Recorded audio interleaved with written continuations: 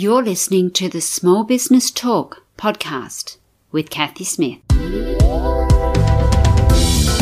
Small Business Talk is a podcast for business owners and entrepreneurs who want a better way to run their businesses without spending years doing it the hard way. Small Business Talk is hosted by Kathy Smith, who has run the same marketing agency for more than 17 years and helped hundreds of business owners achieve their marketing goals. Welcome to Small Business Talk, episode 154. Today, my guest is Paul Higgins. Welcome, Paul. Great to be here. Thanks, Kathy. And Paul is from Paul Higgins Mentoring, and we are going to talk about how to scale your business fast and work less. And I think we all need to work a little less. So what would be your first tips for scaling our businesses fast? Yeah, look, I always say the first tip is the end in mind. You know, what do you really want to do with your own business?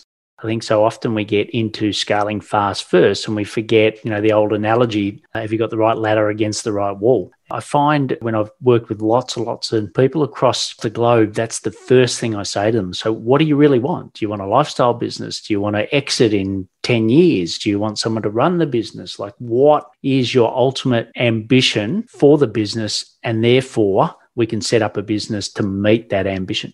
And I think that's a really good thing, isn't it? Because we never get in our cars to go on a holiday and just drive. Which way do you drive? North, south, west? But we quite often run our businesses like that. We just get in the driver's seat and go, oh, there's a client. We'll do that one and another one and another one. And 10 years down the track, you look and go, how did I get here? So true. And even for myself, when I left corporate, I had ambitions of building a huge business, and I had a health condition, which meant, it was the reason why I left business. One of the key reasons why I left business was to look after my health. And I had a mentor then, and he'd scaled a massive business and had a life-changing exit. And he'd been right in the bubble of, San Fran and the entrepreneur scene there. And he just said, look, there's so many miserable people. You don't see all the carnage behind it. You just see the end outcome of them having an exit. But he said, look, to me, everything you've told me, that's not you. So why try to create that? And it was a lesson learned early, which was really beneficial. And, sometimes I see that in others, that it's hard to get that balance right between what you really want to do with your family and your life versus the business you want to run. Absolutely. And I think people get that balance mucked up quite often, and they don't really realize where they're going. And they've got out of a 40, 50 hour job to work on a 70, 80, 90 hour job for a boss that they don't like, being themselves. And the whole reason that they got into business in the first place just gets annihilated. So how would you say that we should prevent that? So we're going to have a clear plan of what we actually want to do. Then what should we be looking at? Yeah, and just quickly on the plan. So you've got your personal plan, then it's the business model. And, to me, there's sort of three key things. So the first thing is, what business model do you want? Do you want a membership-based business model? Do you want subscription-based? Do you want to be a consultant? What sort of business model do you want to have? And I think that's important to match to your lifestyle. And then from there, who are going to be ideal clients? I learned early on that it was just too broad. So I'm a big fan of actually niching down and really picking an audience that they know exactly that you're for them, but a lot of people will say, well, actually, Kathy, you're not for me. And the third thing is then go out and research that, because we have a lot of built-in assumptions. So for me, I sold a tech consulting business, but the system I was in and the tech products that I sold are very different to maybe some other people that I'm helping. So my assumptions are there, but go and prove or disprove whether they're the same in your ideal client. So I think they're the three key components of the plan, which can help you speed up, because it's like a chain, I suppose. The more links you've got in the chain, sometimes the more damage you can do. The more open the plan is, sometimes that can actually create more headache for you. Yes, it certainly does, because we get all these mixed messages. We're not sure who we're talking to or how we should be talking to them. And one of my favorite sayings is, talking to everybody is talking to nobody. But people say, but you can. But even if you look at some of the really big examples like Facebook, they did not start talking to everybody, and they still don't talk to everybody. They've got world domination, but they only have 66% of the people that they could have. So they still don't talk to everybody. They are quite specific. And as they've got bigger, of course, they've got broader, but they didn't start there. Yeah, now they've got multiple platforms, I suppose, as well, which has extended their reach. So it's not all through Facebook itself, but they got Facebook right first. Totally agree. Absolutely. And I think that's sometimes where we go wrong, as we look at somebody a long way down the track and trying to emulate them from there, not where they actually started and the components and the foundations that they had to have to make sure that where they are now doesn't fall over. So true. Okay, so we're looking at the plan. We've decided what kind of business model. We've got a rough idea of who we want to talk to, and we're doing some research. Where do we go from there? I think the number one thing as a business owner is you've got to sell, right? So now that you understand the ideal client, it's like, what can I sell? Because to me, I think the shortest definition of a business is you've got an offer that converts. And until you've got an offer that converts, it's not really a business. To me, the sort of second key one is around, well, what's that sales and marketing machine or engine that you're going to create to then get lots of people to buy that offer that is converting? And I certainly love to help people build up that, certainly from a sales side. So I know that you're great at marketing, Kathy, and I normally lean on other people to maybe do the personal branding or the branding piece. But I love that intersection between the lead generation into actually converting it into a sale, and done lots of work on LinkedIn as an example for B2B businesses in particular to really leverage that. And I think sometimes people forget that they actually have to ask for a sale. They have to be out there showing people that they do actually have goods and services. Gone are the days where people just flocked past your shop and decided to buy. Even your digital shop, you still got to send messages out there so people know that you're there. Yellow Pages is long gone, of course, but for a long time, we had actually been sending those messages out. And now we've got into this sort of limbo where we think, oh, they'll find us. They'll come to us. We're on social media. Surely they'll see us. And of course, they forget that there's so many other people on social media as well. And we have such short attention spans these days. So you do actually have to have that sales component so that people know that they can buy from you. Yeah. And I think as you referenced the Yellow Pages, I suppose LinkedIn has sort of become like that now. You know, there's whatever there is, 700-800 million people on it. But the great thing is that you can use Sales Navigator to get very specific. So it's a paid service of LinkedIn, but you can get very specific to find your ideal client, which you've already defined in the plan. And there are people that you can work out. And we sort of look at three key things. So one is have a great profile, because most people now in business will go to your LinkedIn profile prior to anything else. When you look at your name on Google, normally your LinkedIn profile's right up there, right? So I think that's really important. Then posting. And a lot of people get caught up in the vanity of posting. And look, I must admit, I'm super excited that I've got over 3 million views since I had my transplant in 2019. So that's been wonderful. But it's not just about views for vanity's sake. It's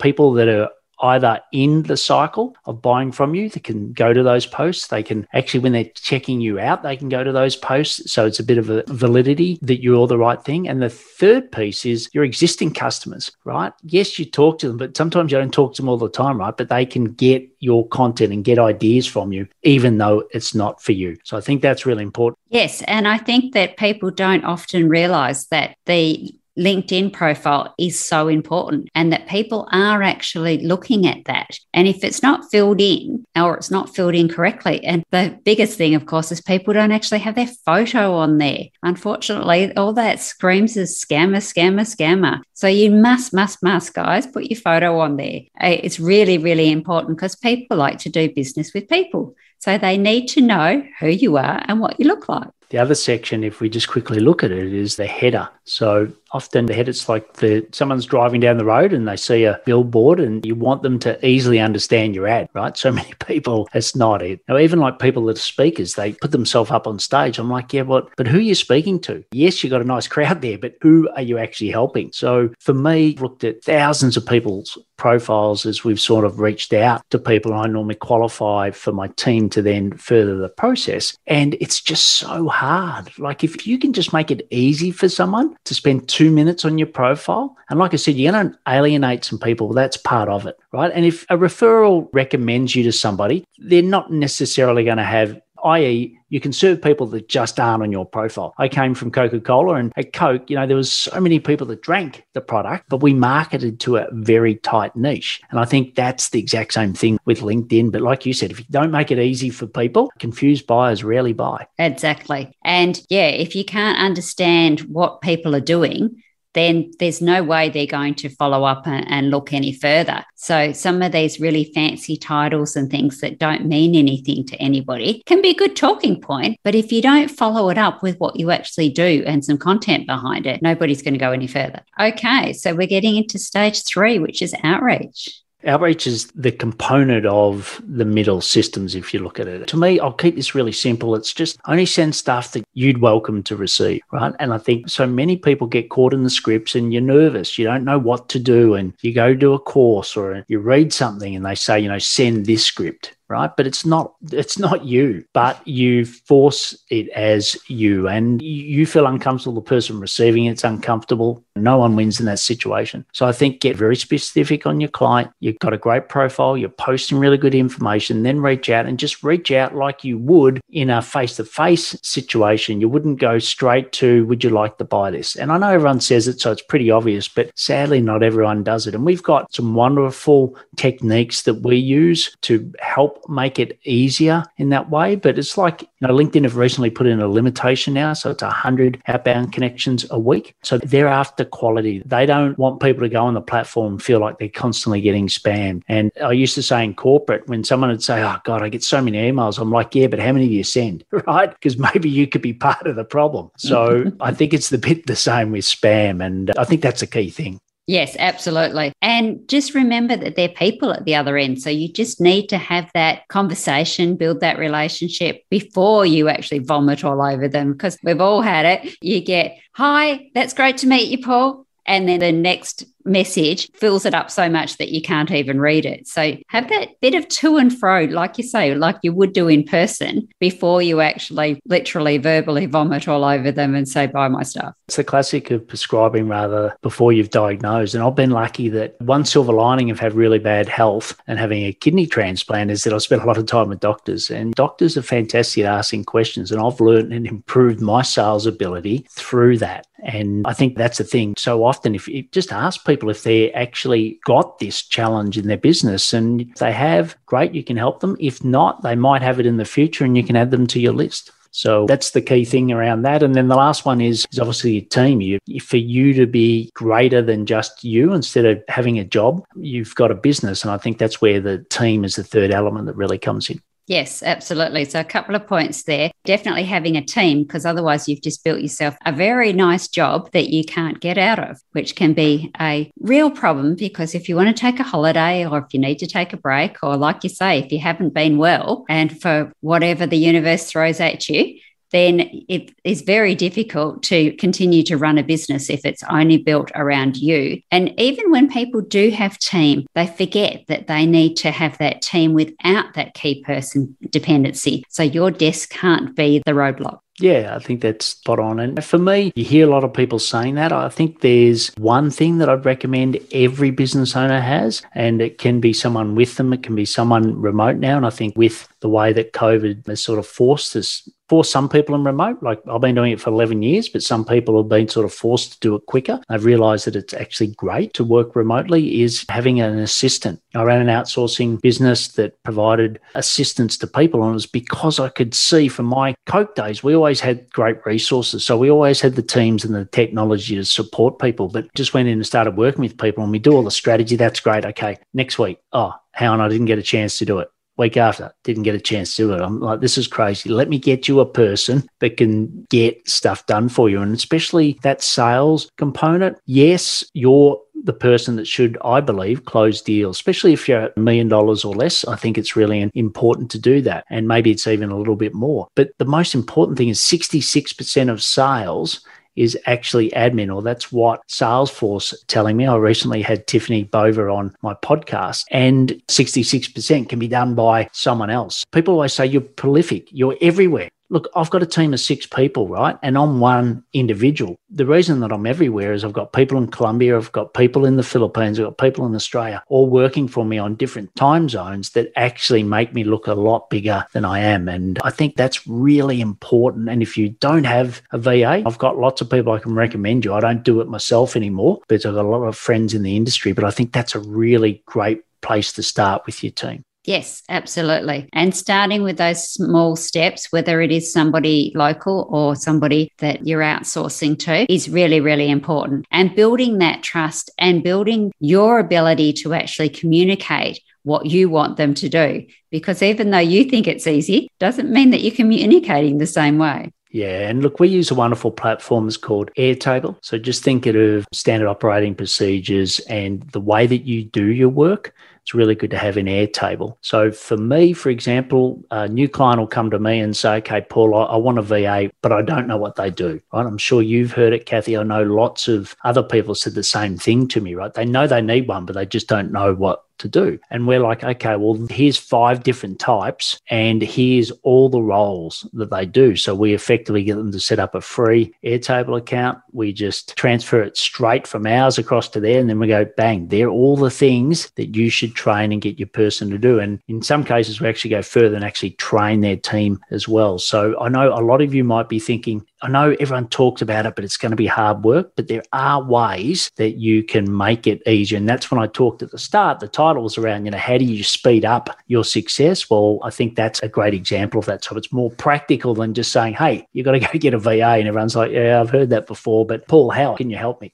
Yes, and I think that's very relevant too, because VAs can do an awful lot of things from basic admin to many more technical things, depending on what their skill levels are as well. So being clear on what you need, and like you say, you don't know what you need to ask for help to define that, is going to make it a lot easier. I know when I got my first employee who actually came to my office and sat with me, I thought she would do everything I did, which of course she's not a business owner and never wanted to be a business owner. So it took us about 12 months to realize we'd both made a terrible mistake. We're still friends to today, but we learnt a lot along the way. And my next hire, I had a job description, so she knew exactly what she needed. Yeah. And I think I'm a big believer in go to those people that have gone before you. So I've always had a mentor. I continue to have mentors. At the moment, I'm doing some tweaking around my personal brand. I can't see the label from with inside the jar. I'll go and get help. I know that you help a lot of people, their marketing and social media. Don't think you've got to do it all yourself. And,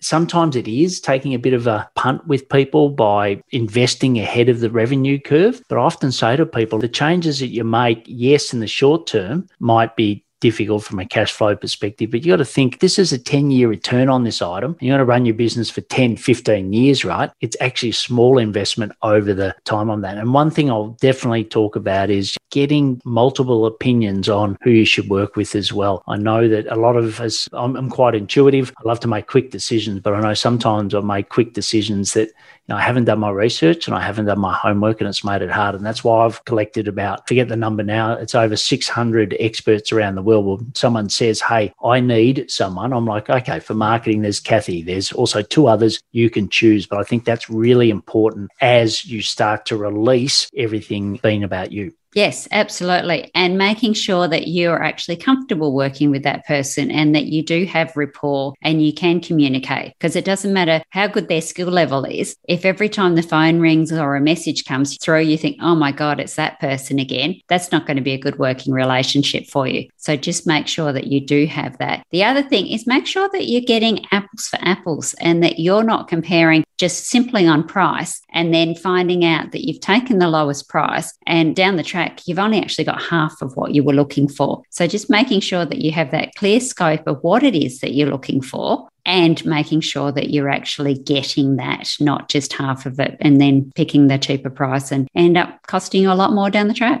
Yeah, and that's why, sometimes if you can learn from others that have gone down that path, I call it the highway to success. So we all want to get to wherever that destination is, which you start at the start. What's the end in mind? But there's so many little sidetracks you can take. Sometimes you can even double back. Over my 10-year journey running my own business, I've had several of those. But if someone can say to you, hey, you know what? I went down that path before, and this is the outcome that I had. Now, your situation might be different, but at least they're then aware of what some of the potholes in the road could be. Absolutely. And sometimes for the bow to go forward, you have to actually pull it backwards so it can reach velocity. So just because you see something that you need to go back or go around doesn't always mean that that's going to hold you back. It's just might be just a little bit of a stumbling block, or it might actually be the opportunity that you needed. Yeah. Okay, so we're talking about how to scale your business fast so that you work less. So have you got some tips on working less? Yeah, well, look, I think everything I've suggested so far is working less. But one key thing I always do is big fan of Stephen Covey. And he always talked about that. I go back and laugh now at the crazy 80s video with the perms and everybody in it. But the message is still really relevant today that, put the big rocks in first. So put in what you want to do in your personal life into your diary first. So that's a positive constraint. And then you work your time around that. So don't say, I'm just going to work and then I'll do whatever I need to do at the end. It's like, no, here, these are all things. So I might have, let's say you got 70 active hours or 60 available hours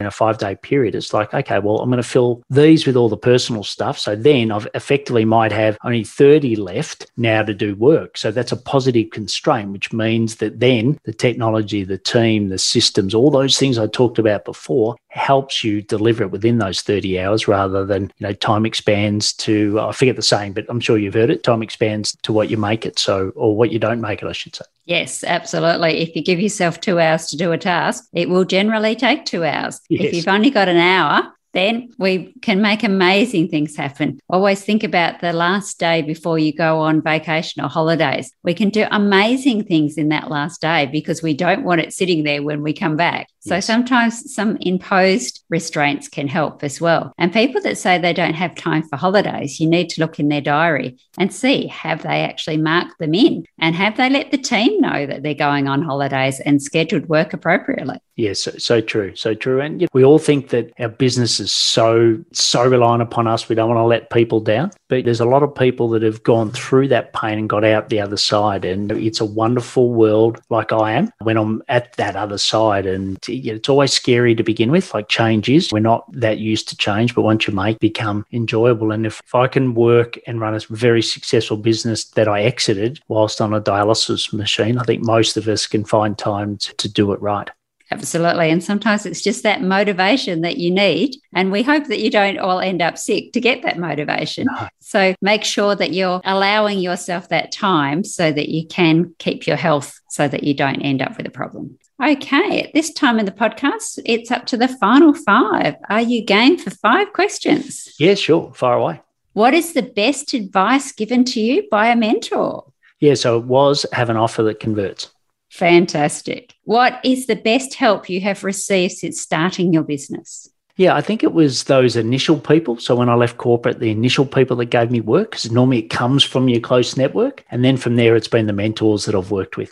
Excellent. What is the one thing that you have to do every day, your non-negotiable? Yeah, so I've got a list of habits. I tick them off on an app called Done. And I won't go through all of them, but one of them that is key there is sales time. So I have to look at my leads and my deals every day. Fabulous. What is your favorite business book and why? Yeah, so I'll look down here because I had to write it down because I always say it the wrong way around, but it's Ready, Fire, Aim by Michael Masterson. It's a fantastic book, and it really talks about the practicalities of you doing most of the sales up until the first $1 million. Wow. I love that section of the podcast because everybody answers different things. So we haven't had that one before. So that is really good. What do you wish you had known when you started out? Yeah, to be brave to niche or niche down. Anyone that walked past with a heartbeat was a potential client when I first started. I think the more niched or niched I got, the more success I had. So I wish I had have done that earlier.